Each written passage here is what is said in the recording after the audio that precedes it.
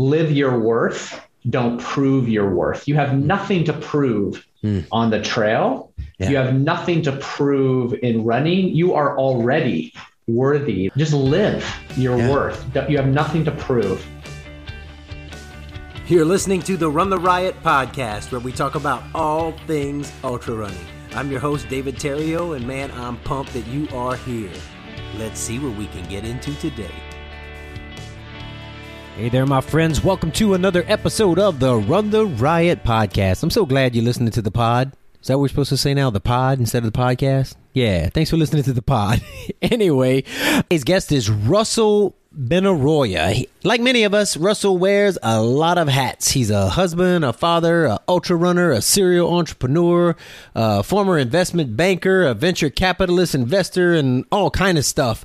And he just recently finished the Cascade Crest 100-miler. And man, we had a great conversation about the hows and whys that we do what we do. And, you know, we just talked about ultra running. It was really good. And we also talked, he shared about what he just wrote a book, and he shared about what led him to write his new book, One Life to Lead. It deals with leading yourself and, you know, just being intentional about being the architect of your own life. And I plan on reading it. And we don't talk about it during the podcast, but for anybody that decides that wants to read his book, there's going to be a link in the show notes for a workbook companion that goes with his book, and it has a code where you can get the workbook for free. So you can't beat free, man. That's pretty awesome. And just want to thank Russell for providing that for our listeners. So just go to the show notes for that on the Run the Riot webpage. Before we get started, I want to mention a few sponsors and friends of the podcast. And the first is the Full Moon 25K, 50K, and now the 50 miler out in Perryville, Arkansas. It's going to be July 16th and 17th next year, but you can sign up now, because if you sign up now, if you go to fullmoon50k.com, you sign up now, you got a code and you get 10% off from the podcast, and that code is RTR2021. Get 10% off. So check that out. Go to fullmoon50k.com. And this race is a great race. You've heard me talk about it. People in Arkansas, this is just a race you do. It's a night race. It's awesome. And proceeds of the race go to Arkansas Ultra Running Cross Country Fund and the Logan Wilcoxon Memorial Fund. And so the Arkansas Ultra Running Cross Country Fund help buy gear and equipment for cross-country teams around Arkansas, you know, where they in areas where they just don't have a lot of money to buy those things, and they have a large concentration of low-income students. And the Logan Wilcoxon Memorial Fund benefits the Arkansas chapter of the American Foundation for Suicide Prevention. Together, we can end the stigma and end suicide. So, man, look, great race, and it goes to provide for great causes. So check that out. We're also brought to you by Exo Skin. Great products made in the USA. They keep you from chafing, and like I say, man, you run 100 miles and the sharks don't smell. Pretty awesome. Great, awesome technology made in the USA, like I said, and you know, these guys are always innovating and doing some things. I love the Exo toes, and particularly in the calf sleeves, and they also have arm sleeve shorts, tight shirts, the new Exo underwear liners. I haven't got those yet. I need to get a pair and try them out, but I heard they're great, you know, keep you from chafing. And yeah, so go to www.exoskin.us and use the code Run the Riot, all one word, for a discount. And the good thing about it is if you buy something and you don't like it, you got 30 days, send it back, money back guarantee. So yeah, give it a shot. And we're also brought to you by the Outlaw Race Series. You got to check it out, man. All great races put on by great people. Just a good time out on the trails. There's the Flat Rock Triple Crown in Independence, Kansas, the Lake McMurtry Run in Stillwater, Flower Moon in Pawhuska, Dark and Dirty in Wilburton, the Thunderbird in Norman, and the Outlaw 100 that's got the 135, 100, 50-mile marathon, half marathon, and 5K. All great trail runs. Go to www.outlaw100.com. And last but not least, check out my friends at Runners World Tulsa. You can go to www.runnersworldtulsa.com, or if you're in the area, stop by. Kathy and Barbara will help you out and get you what you need. They've got everything. Yeah, you know, it's a great time to be running. They've got all the things. They've got all the things. Just get over there. You need help finding something. If they don't have it, they can find it for you. So check out Runners World Tulsa. All right. I I think that's it. I hope you guys are doing well.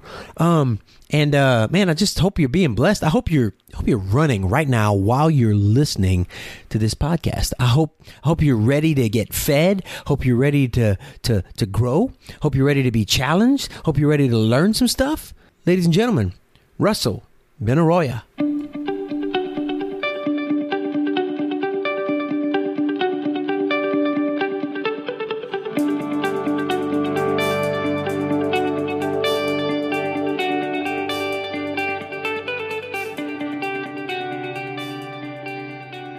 Russell, how's it going, man? Hey, David, I'm doing great. Thanks so much for having me on the show. Oh, man, thanks for being on the show, man. You've got a lot going on in your life, and looking forward to talking about it, man. Well, you've had a lot of great guests on, and I'm just pleased to be in the mix. Yeah, man. So you're over there on the West Coast, right? Yeah, I am in Seattle, born and raised. All right. So are you born and raised? So tell me I've just went to Seattle for the first time when I DNF'd the Bigfoot 200, and I had never been to Seattle before then. Is this a beautiful area out there, man? Oh, so beautiful. The foothills of the Cascade Mountains are just outside of Seattle. So it's really a gift that we probably take for granted how close we are to getting in some great trail access. It's just a beautiful area and so much adventure. Oh man, I'm jealous because I mean I'm from Louisiana and I live in Oklahoma, and so it's hard to get some vert, man. Find your hills. Hard to find your hills. Yeah, exactly. Well, man, so tell me about we got to get into ultra running, but I want to hear your background, man, and tell me about you growing up and did you run as a kid? Yeah, sure. I'll try to do this so that it's not so linear as if to like tune people out and be a little bit boring. But yeah, born and raised in Seattle. I went to school in California. And then I just got on the train of corporate activity. So I moved to New York and I worked in investment banking for a couple of years. And then I moved to Los Angeles and worked in venture capital. And and then I went to business school at UCLA. And in 2004, I took a leap and started a company with a friend of mine. We started a healthcare company called REM Medical. We operated sleep clinics. We know the importance of sleep, right? We operated sleep clinics to diagnose and treat sleep disorders. And that entrepreneurial leap, interestingly enough, coincided with the beginning of my exploration into ultra running. I had always been a runner, like a recreational runner, and I had run a couple marathons. But the challenge of entrepreneurship and the endurance required in entrepreneurship and the pressure of it really drove me toward finding solace in trail running. And that's how I kind of sparked my interest there. Oh man. Okay. So you were always a runner. You did some marathons and stuff like that. And so what was it's kind of interesting because I don't know, a lot of people, they're running and it's kind of the other way around. Their ultra running kind of inspires them to realize they can do hard things, but you were doing hard things and it inspired you to go do some different hard things, right? I mean, it sounds different. Yeah, I had put my toe in the water with some local trail races here in the Seattle area, and I was trying to close a business deal with a large health insurance company. And interestingly enough, the CFO of the largest health insurance company in Washington and I were having a meeting, and we sat down to have a meeting, and I'm starting to talk business. And he said, "Oh, I heard you're into trail running." And I was like, I'm kind of trying, I'm in the game. So he proceeds to pull up my results on his computer while we're like in this business meeting. And he looks at my results and, they're not bad. I'm not winning the race, but they're not bad. And he's like, "Oh, like these are pretty like respectable. Hey, well, let me know if you ever want to go running sometime." This was like 12 years ago. He's done the Hard Rock 2 times. He's done he hasn't done Western States, but what's the race out in Hawaii? The Hurt. The Hurt. Yeah. Like, he's just like, the guy is a beast. Long story short, he took me under his wing, and over the course of several years helped me see what is possible on the trail. He's the one that introduced me to the possibility that I could run 50 miles, that I could run 100 miles, all from that first business meeting when I'm trying to close a business deal. And all we do is talk trail running. And that began a great relationship. Isn't it good? That's funny. What did you close the deal? And I closed the deal. Okay, that's good. All right, that's just important. And I closed the deal. Yeah, that's cool, fun. Man. No, that's awesome. So, were ultra marathons and stuff on your radar at the time? I mean, did you know it was a thing, or you were just kind of, Oh, I knew it was a thing, but I think for so many of us, it's a thing that feels out of reach, or it's a thing that feels like we don't have the time in our lives to prioritize the preparation that's required to achieve it. Yeah. So as a result, we kind of like admire those that do it, but never could see us doing it ourselves until we do it ourselves. And we're like, wait a second, I can do that.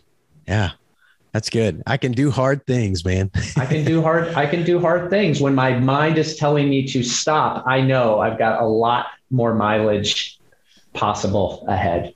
I watched one of your YouTube videos, man, and you were talking about that while you were on the trail, man, running I think a 70 miler, and you were like, this is tough, but I'm moving. That's so cool that you watched that. It was the Fat Ass. So the Fat Ass 120 in Canada, and I did the 70 miler, and yeah, I just had my phone with me, and I thought, you know what, I'm just gonna capture this, and it kind of was a pretty authentic representation of the struggle that we all struggle. We all go through that struggle. I know that. Like, I was watching you and I was listening to you, and I was like, yeah, I know where he is. I think you called it the dip at one point, and I was like, yep, that's.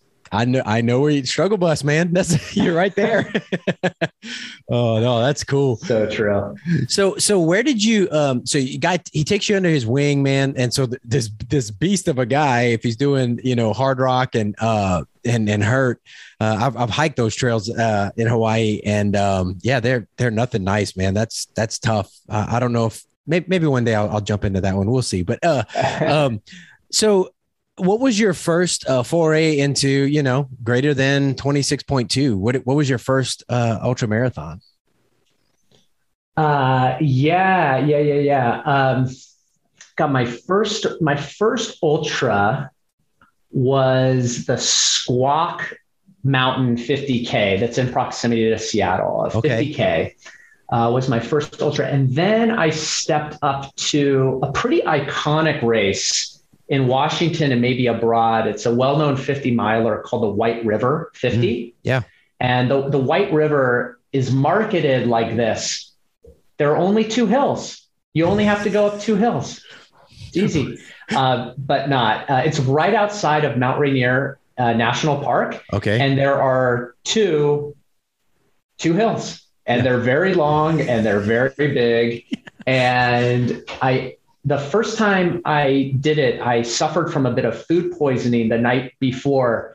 And I was like, I don't know if I can do this, but I just trained my butt off for this. I'm going for it. So I did survive. It took me about 12 hours. I did it another time. It took me 9.5, which is notable for me, because like I said, I'm not a front of the packer.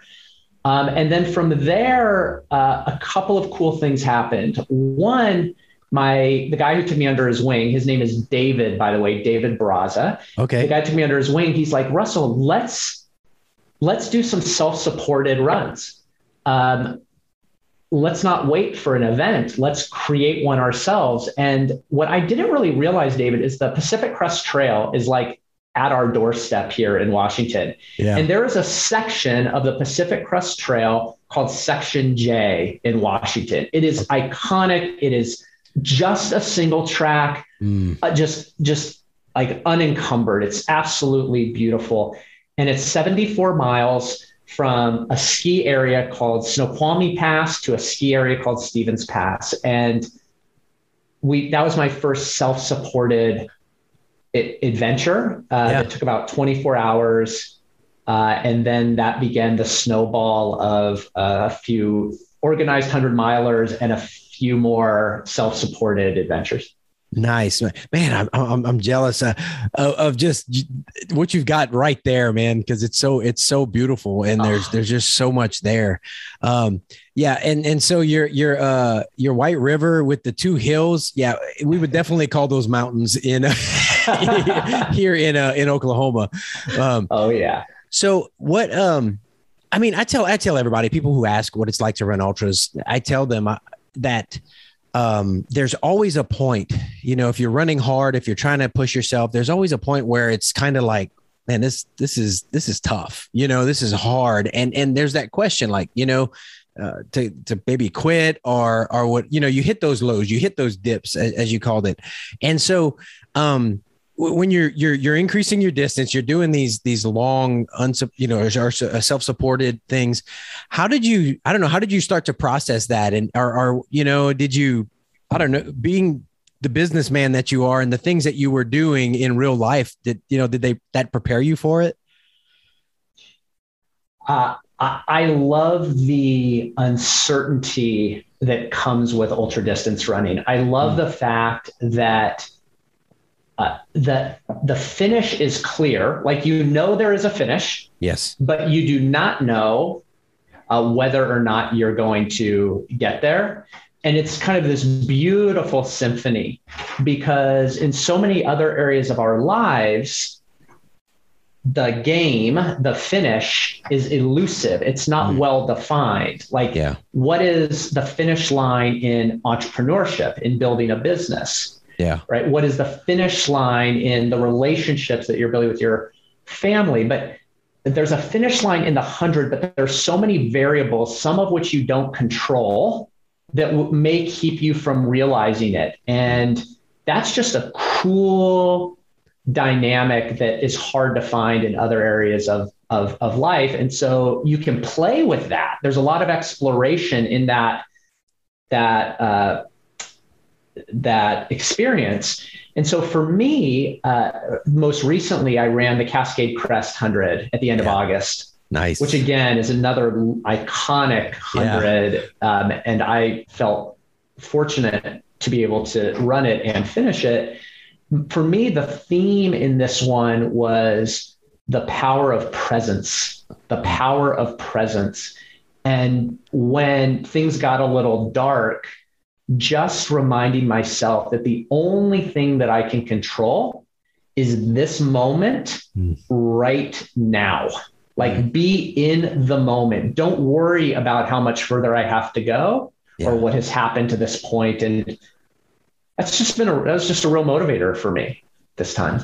Yeah. And I've been on this kind of exploring, I'm getting a little older. I mean, you and I we're close to the same age, and, I'm not, these young whippersnappers are fast, man. So I'm not as competitive, or it's getting harder to be competitive, to make the sacrifices for the training and everything else and stuff. And so it's kind of like, I realized that I've run some of the races that I've run. I don't remember a whole lot of the place that I ran, like I was there, but I was focused on the race, and I missed out on the experience, man. And so I've been just thinking through that lately while I'm working out and running and stuff. And so, like, I'm in my future races, I want to be more intentional about being present, Yeah, that's hard to do. And I agree with you. I think focus requires eliminating a lot of distraction, even though distraction may be in like one of the most beautiful places you've ever been, or like the scenery is amazing, but it does require staying in the pocket. Yeah. In the pocket. And so you're right. You miss a lot of things in order to gain in other areas. Yeah. Ooh, that's a life lesson. That's something right there too, man. And I think like life, different you can run different races for different reasons, and you're at different phases in life. You might run some race to be competitive, but might another one just to go and just be in the mountains and love it and experience it, you know? Absolutely. It's all how you define the game that you're going to play that weekend. Yeah. That's so okay. So evidently, you know, you're involved in business. You got a lot going on, and we're definitely going to get to talking about your book. And I want to hear, man, a lot of people that listen, a lot of people in ultra running are into leadership and entrepreneurship. So we definitely need to touch on that. But I want you evidently, I'd imagine do you consider yourself a pretty busy guy? I do. I don't like that word because we're all like, yes, like, of course we're all busy. But I occupy my time. Okay. Is your calendar full? Yes. All right. Yes, there we go. I will not screen share my Google Calendar. It is full. Yes. Okay. I understand. And if it's not, it will be, because I'll figure out how to occupy. There you go. I've got space. It needs filling. Yeah. So how do you with those things, you know, with all these, you have priorities, and we all have priorities. We have family, we have business, we have relationships, but this is a part of, I mean, this is important to us. I mean, I know it's important to me, like you said, to get out, stress relief, and have a goal and have something else tangible. How do you carve out time to go and train for 100-miler? Because that takes time. Yeah. I know there are so many schools of thought around the best training regimen to prepare for 100-miler. And there are training programs that might require me to, in fact, quit my full-time job so that I can prepare to run 100 miles. But for me, what has worked in my life is early morning. I kind of have this idea of, during the week, I want to be home by 6:45 in the morning. And on the weekend, on my long runs, I want to be home by 10 a.m., which may require, right, that I start at, 5 a.m., 4 a.m. And that has allowed me to do this and also stay married. Amen, brother. Yeah, I'm with you. Okay. Yeah. All right. 100%. But there was a bit of a flip in my relationship with my wife. Her name is Melissa, where she saw how important this was in my life and how much better I am as a human because I can experience that outlet. That she's quite supportive. So a little tongue in cheek. I just don't like to impose too much. No, I understand 100%. My time during the week is 6:30. I'm back to help get the kids ready. And on weekends, I push it a little bit. Sometimes it's 12, 1 o'clock, but other than that, that's the things I have to do also. So, it's the window. And I agree, man. If I'm focused and have a goal and I'm doing these things, I'm a better man, and I run off the crazy a little bit. So it's one point that came to mind for me as you said that is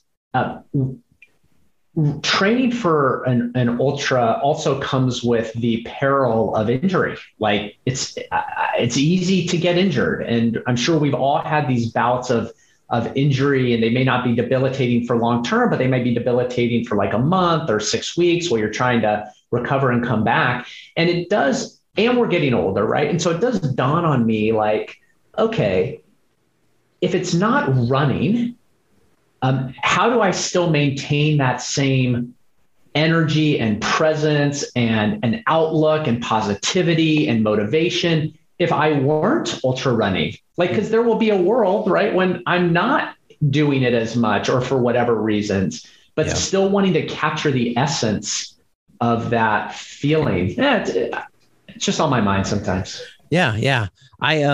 I just took a 0 mileage week last week for the first time in I don't know how forever, because I was run streaking for a while, and just tell me about it. Yeah, it was weird, man. But I still kept the discipline. I got up same time every morning. I went to the gym. I got on a bike for a little bit, and I would work out and it was interesting. It was just different, you know? And I think I kind of needed to do that mentally, physically to let some little things clear up, but also mentally to just disconnect for a little bit, you know, I miss it, you know? Yeah. Because cool. I put in a lot of miles this last year. And so it was a weird disconnect, kind of an experiment, man. Have you done anything like that? Yes, I have. Usually it's after I've run 100 when I feel justified taking a week off. So I can't say I have done it for all of the same reasons that you did it or when I'm forced to do it. But I really love the idea of just honoring the break and using it to redirect your energy to another place and then coming back to it. Like, awesome. Yeah. So, I mean, it's a reminder that, ultra running, it's kind of a part of who we are, but it's not who we are. You know, I'm a man, who runs ultras, you know, There's a great saying, that I had a coach remind me of once, and then remind me of again and again, which is live your worth. Don't prove your worth. You have nothing to prove on the trail. Yeah. You have nothing to prove in running. You are already worthy, right? You have nothing to prove with your business. Yeah. Just live your worth. You have nothing to prove. Just be who you are. Yeah. Because if all we're doing is chasing proof and validation for the approval of others, we will always be on a treadmill.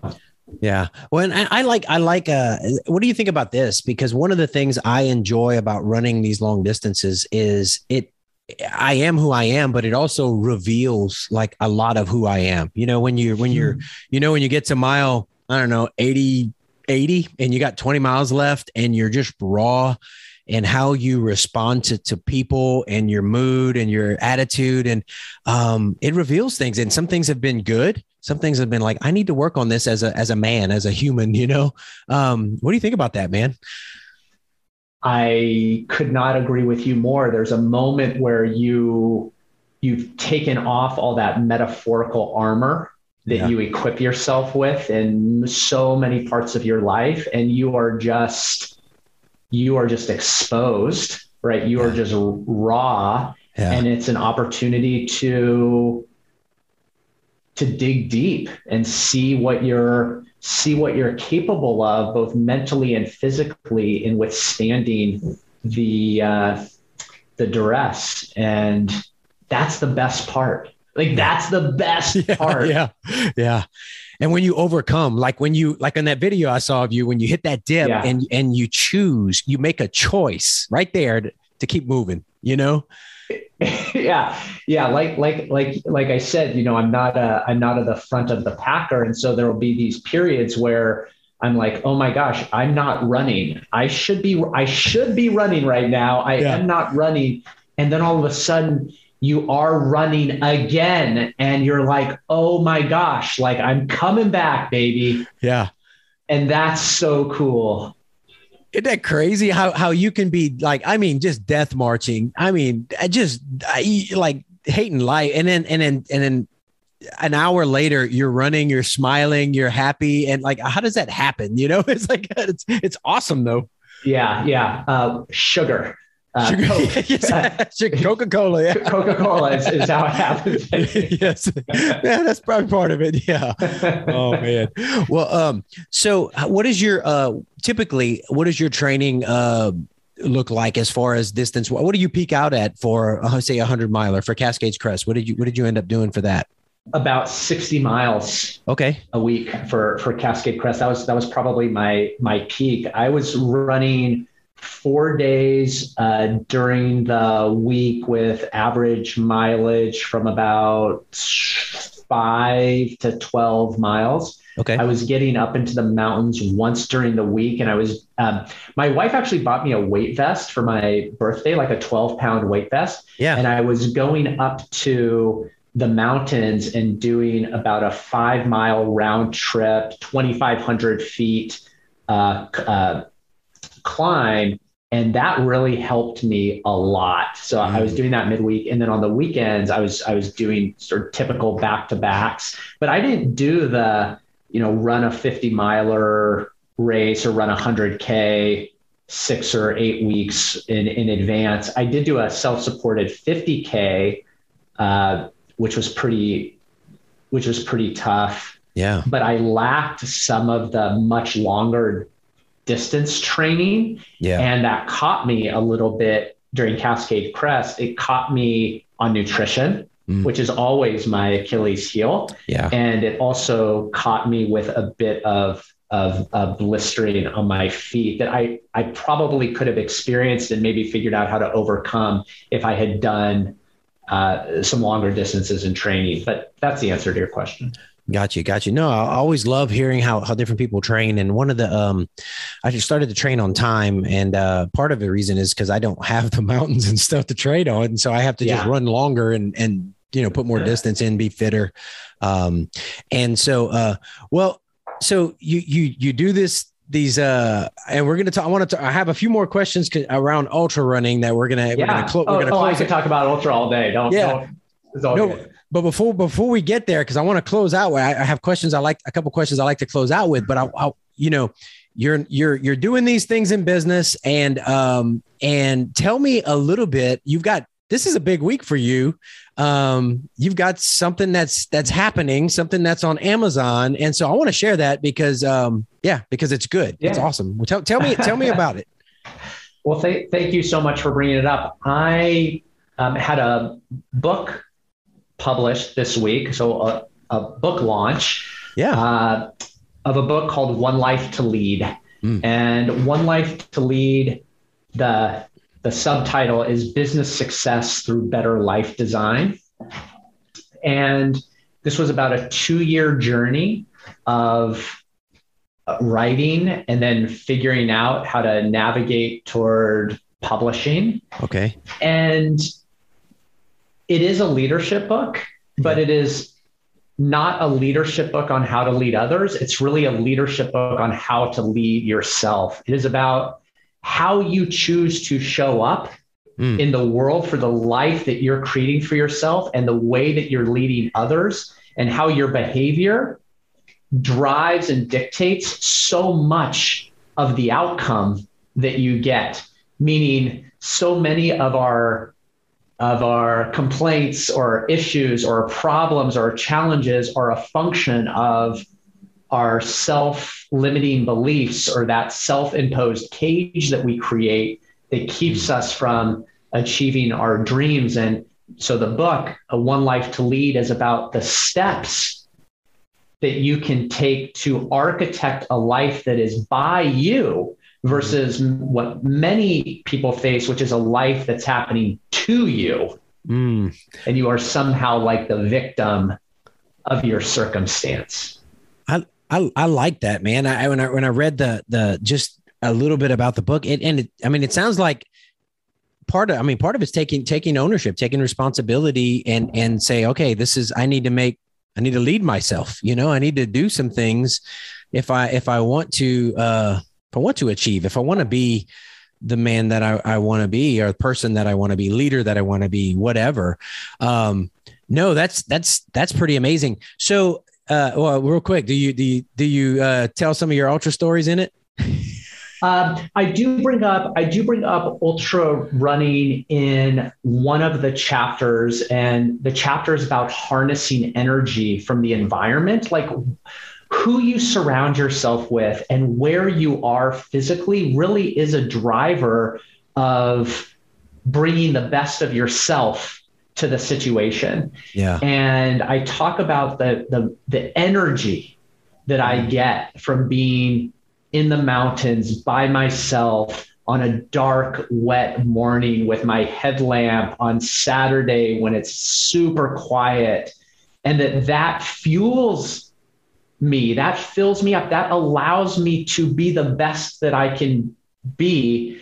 And do you have to be an ultra runner to harness that energy? Absolutely not, right? People can find it in other areas of their life. But for me, that's what ultra running has done. And I think ultra running has has a lot of parallels to One Life to Lead, because it is by you, right? You are in control of so many of the factors that come into play to complete 100 miles. You're not in control of all of them. Right. And so when some variables come into play that throw you off, then you have a choice. And the choice is, do you accept it and say, oh, this is an interesting problem. How am I going to solve that? Or do you say, man, I can't believe this is happening to me. I'm so devastated. I'm out of here. Right? Like that's a choice. Man, you went right where I was going to go. That's great, man. That's good. And life, man, life throws junk at us, and we can't always decide what happens to us, but we can decide how we respond and how we react. And that's a lesson that we learn those skills, and we can fine tune those skills in running long distances. So this book, I mean, it just released. So, I mean, it's fresh out there. And so when you wrote this book, I know one of the things is, you envision on who the reader is. And so when you were writing the book, who were you envisioning? Who were you thinking? What type of person? Because listening to this are people from all across, the board that run ultras, like us. So who did you envision? This is a great book for anyone who is in transition.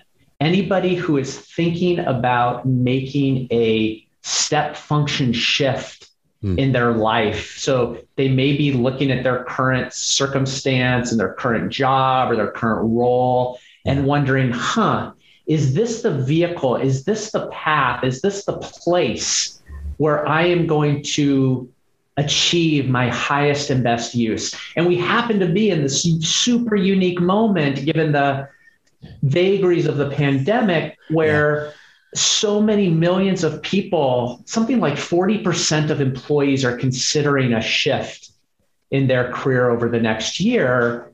And my challenge to them is, before you go and do that, check yourself. Before you go and do that, assess from where is that desire to seek change. And are you pursuing change because you're trying to escape where you're at? Or are you seeking change because of the intentionality with which you want to design your life? And this is where the book becomes a really useful guide in helping people in that period of transition. And what sparked my period of transition was I was running a business that had been acquired, and my wife and I were battling a bit with the status of our own relationship and trying to figure out whether or not we were going to implement a step function shift in our relationship. And long story short, we ended up pulling the ripcord on our life and moving abroad with our kids for a year to figure, to get a job there and figure it out and just change our trajectory. And I could have used the book. You could have used the book. So I definitely want to talk about this move abroad. That was something that was a note, but I wanted to bring up because it's interesting how you bring this up, because I do a midweek motivation with the podcast. It's usually about 10 minutes of things I'm processing, thinking about. And this week's was on being made for more, having that dissatisfaction where you are. And basically my processing was, it's either justified and you need to get off your butt and do something, in a nutshell, or it's unjustified and you need to be happy where you are and find joy where you are. And then, or it's a little bit of both, where you need to be content where you are and making the most of where you are while you're planning for what's ahead. And so, anyway, it's kind of an interesting, and it struck a nerve with a lot of listeners. I've had a lot of messages of people that were, just like they needed to hear that and they needed to start processing those things. And so, on the tail of that, this is kind of where your book is. Man, I think it'll speak to a lot of people. I'm looking forward to reading it. So good timing. Well, I'd be thrilled. And I would look at the book as a reference, or as a as a guide. It's not something that you read and solve. You don't read it and say, yes, okay, I got this figured out, problem solved. No, it's like, listen, life throws a lot of curveballs at us all the time. The trail throws a lot of curveballs at us all the time, right? What do we go back to? What do we anchor back to as the standard or the principles with which we are going to overcome the challenges before us? And that's what One Life to Lead aims to achieve.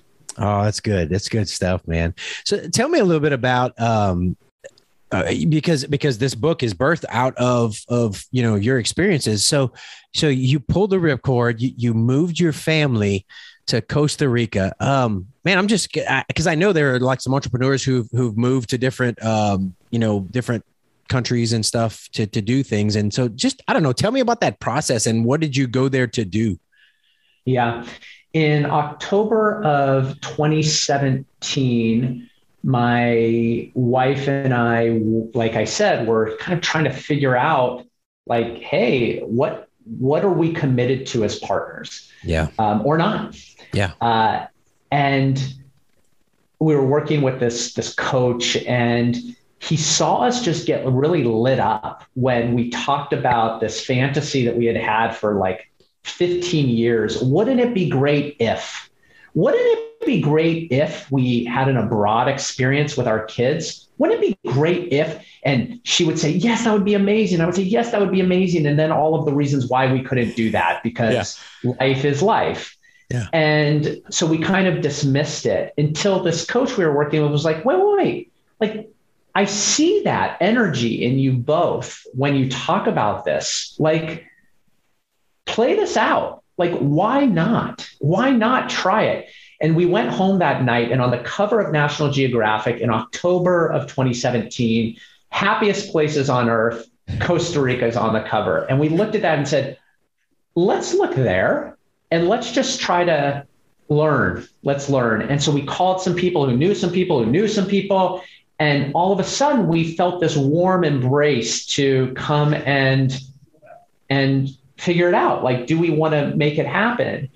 And by the way, I just want to be clear. We were not going there as some kind of like sabbatical, like I had some big exit in my business. We were going there like we needed to figure out what to do. Like I needed to work, and we needed to put our kids in school. Like, it was life redesigned. Yeah. And what was so cool is that we're like, wow, this is possible. We can take a leap into the unknown and know we will figure it out. Another great ultra metaphor, right? You can take a look into the unknown and know, as you always have, David, you will figure it out. And it worked. We kind of figured it out. The world opened up. So many interesting opportunities arose. I ended up acquiring a business, the one that I own today, called Stride Services, which is a back office bookkeeping and accounting firm. Nice. And things just started happening. And I thought, the world is big. We spend a lot of time in our little snow globe. Yeah. Yeah, no, that's what a cool adventure. And then to bring your whole family there to experience that, and you said you were there for a year. We were there for a year, and we would probably still be there. But for my kids, after a year, I think they were ready to come home and get into high school here and get going. And that's okay. That was our promise, our commitment for a year, and there will be more adventures. Yeah. Who's to say you can't, go back and hang out a while, Sure. Exactly. Yeah. No, that's especially with the world we live in today, right? Geographic independence is a real thing. And you were seeing that. Yeah. I can't, there's a few podcasts I listen to, and I can't remember the guy's name, but I think he might've been in Puerto Rico at one time, but I think he was in Costa Rica for a while and just living and doing business afar, Yeah. Hey, how are the trails in Costa Rica, man? I did run a race there in a place called Sarapiquí, which is about 3 hours from San Jose. And that's trail running on a different level. Crazy humid. Probably like there's a race in Georgia that I heard is very humid called the Cruel Jewel. Have you heard of the Cruel Jewel? Yep. Okay. I have not run that, but I hear that's humid. It's super humid and very, very wet. Very wet undergrowth. That was like the hardest I don't know, I think it was a 20K or something that I had ever run. And then I ran in the mountains outside of San Jose, which was quite an adventure. I ran faster when like stray dogs would like be chasing after me. Yeah. But all part of the experience. Yeah. Yeah. No, that's awesome, man.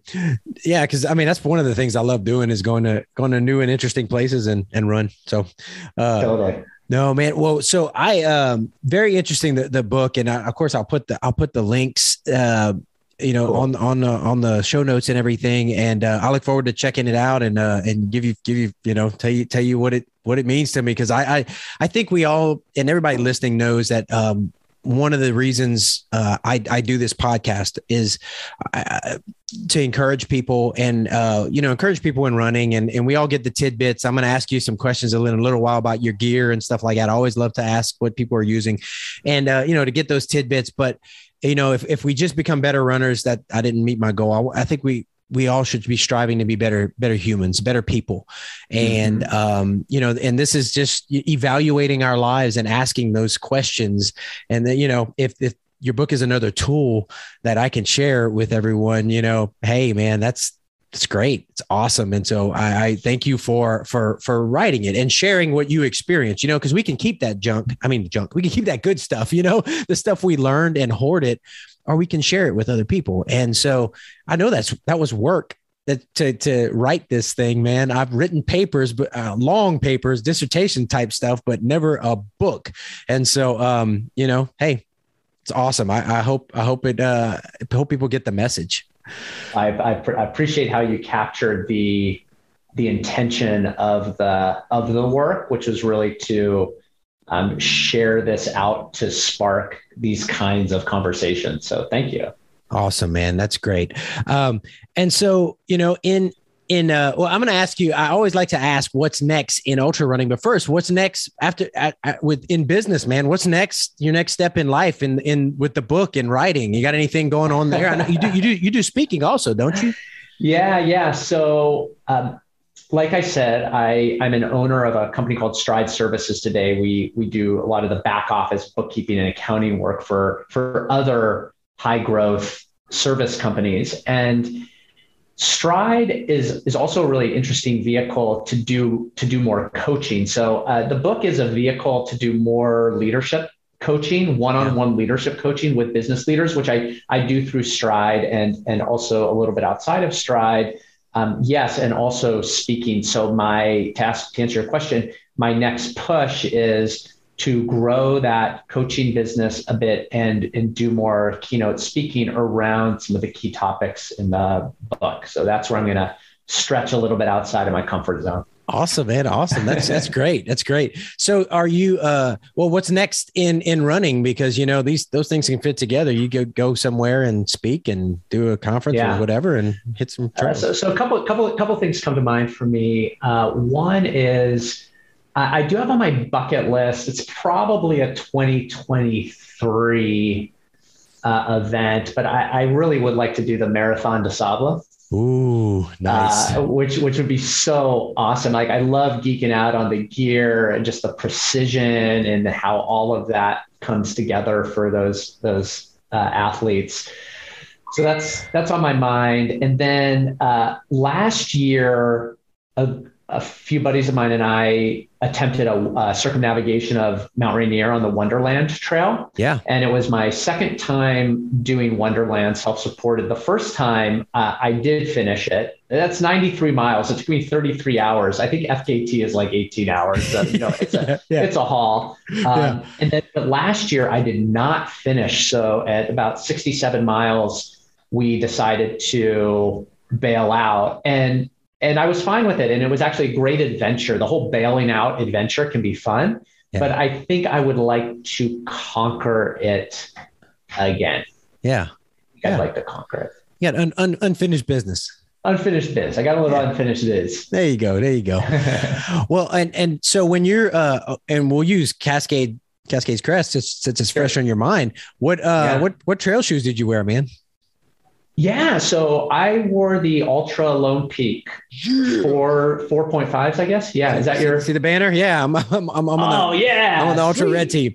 Yeah, Awesome. Yeah, man, great stuff. Yeah, I love ultras, and I was unsure whether or not they would have the cushioning and support that you see, say, with the Hoka shoes, but Hokas for me were just too narrow, and so right. they would rub me wrong, even though they felt like pillows underfoot.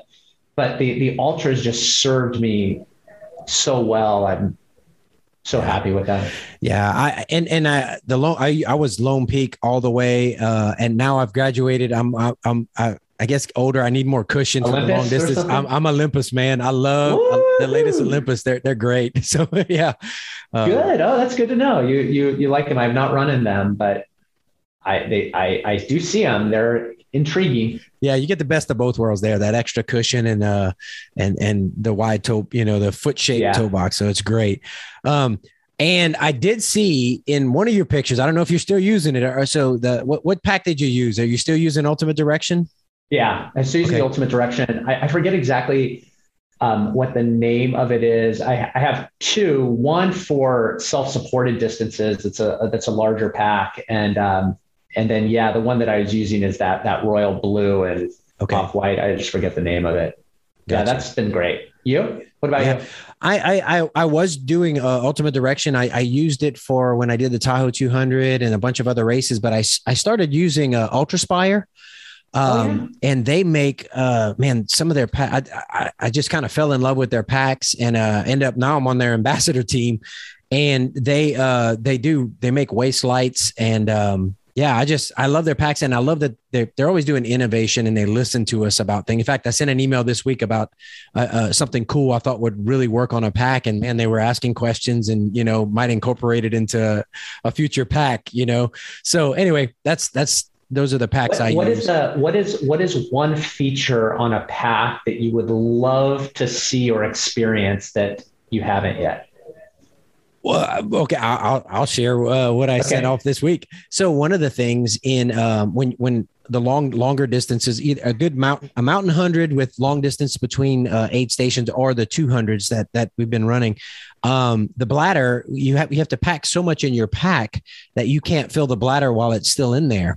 And then when you pull the bladder out of the sleeve, and Ultraspire on the Zygos has a great insulated sleeve, but to put it back in once it's full, you've got to half unpack a lot of your pack. And that's with a lot of the packs. I'd like to see a hinged, like where you could open up that pocket to slide it in or to fill it up. Because if you got 15 to 20 miles between aid stations, you've got to have a full bladder, So that's a great point. When I was doing the Wonderland last year that I shared with you, we didn't finish. At about mile 40, I'm standing in the stream, kind of river, running fast-ish, and I pull out my water bladder and I unscrew the top of the bladder, and that top unit dislodges from the bladder as I watch it go down the river. Oh no. And I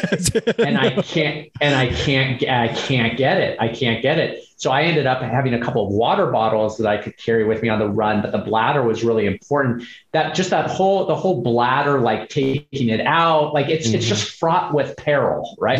Yes. So I appreciate your recommendation. What about you? What's one thing you would see changed? You got anything in particular? Yeah, that's a good question. On these self-supported runs where my pack's pretty heavy, like in like the high teens range of pounds, I still suffer from quite a bit of rubbing and chafing down by my hips, and I don't know if that's something that can be alleviated through pack technology, but boy, it really is uncomfortable. Yeah. And some rubs, man, especially when a heavy pack, you can't put enough anti-chafe stuff to help, it's just not going to work. Yeah. Gotcha. Well, I also like to ask, which GPS watch are you using? Yeah. Okay. Yeah. I'm wearing it right now. So this is the Garmin Phoenix. I think this is the Phoenix 5. Okay. Gotcha. The Phoenix 5. Good deal. Yeah. Good deal. What about you? I'm switched to Coros recently. I have the Coros Vertex. Okay. Battery life's phenomenal on it, man. It's been good. And the heart rate is accurate, where the one I was wearing before, the heart rate wasn't real accurate. This it's really accurate, and it's got a really long battery life on full GPS. So that's really good to know. Yeah. I do not find this heart monitor on the Garmin to be accurate, but again, right, could be me. Maybe it's not tight enough. And then the other thing is that the battery life on here certainly doesn't, for the Phoenix 5, certainly doesn't accommodate a 100-miler. That said, I don't even want to track on 100 miles, and I don't. Like I intentionally, I do. I wear like a Timex, just a stopwatch. Yeah. But like I just don't. I don't want to get into the metrics. Like I just want to feel. I just want to feel my body. Okay. On that journey. And again, that's just a mental thing, but that's kind of worked for me. Okay. Well, I think I could do that, but there's part of me that's like, how long to that next aid station? It's like, I gotta, I get that. I definitely hear you. Yeah. Well, and the last question I want to ask you about when you're racing, because I know we're running out of time here. What do you, because I think a lot of us, I struggle with nutrition sometime and electrolytes. What are you using right now for electrolytes and nutrition that's working for you? Yeah, cool. Good question. Nutrition is my bugaboo, by the way. Like, I'm 6 hours in and I start feeling a bit of an upset stomach. And before you know it, like I'm drinking pickle juice and broth because and that's a problem for me. I mean, it materially slows me down physically. I was like, no, I was fit to run, but my stomach is that is the problem for me to overcome. But to answer your direct question, I used these little electrolyte packets called SOS Hydrate. Okay. They're just like these little tear packets. And the company was started by a friend of mine named James Mayo, Mayo. Okay. And you just rip off this little packet and you could put it into liquid. But what I do is I just put the crystals right into my mouth and I just take a swig of water and let her rip. So SOS Hydrate, I really like. Okay. I'll check that out. I do like the Honey Stinger waffles. Yeah, those are great. Those served me pretty well. And then I think on this last one, I just went with a bunch of different kinds of goo products. Yeah. Okay. But like I said, I was so dialed. I was so like, okay, I've got all the nutrition I need. And then the wheels fall off. And I'm like I said, broth, pickle juice, watermelon, Coca-Cola. Yeah. Just whatever stays down. Right. Whatever stays down. I have these grand visions of being like this high precision machine. Yeah. And then the machine starts to break down. You realize there's water in the gas and you start sputtering. Yeah. Oh man. Well, man, Russell, hey, thanks so much for joining on the podcast. And I do wish you well with the book and your future adventures. And hey man, if there's ever anything we can do I'd like to keep up with you and, keep up with what's going on and plan on reading the book. So we'll keep in touch. David, thank you so much. And I just really appreciate you putting on this podcast for the entire community. It's so rich and fun and interesting and high energy. And I know you do it because you care deeply about sharing this message and getting other people engaged and involved. And it's notable. So thank you. Well, appreciate it, man. Talk to you soon, brother. All right.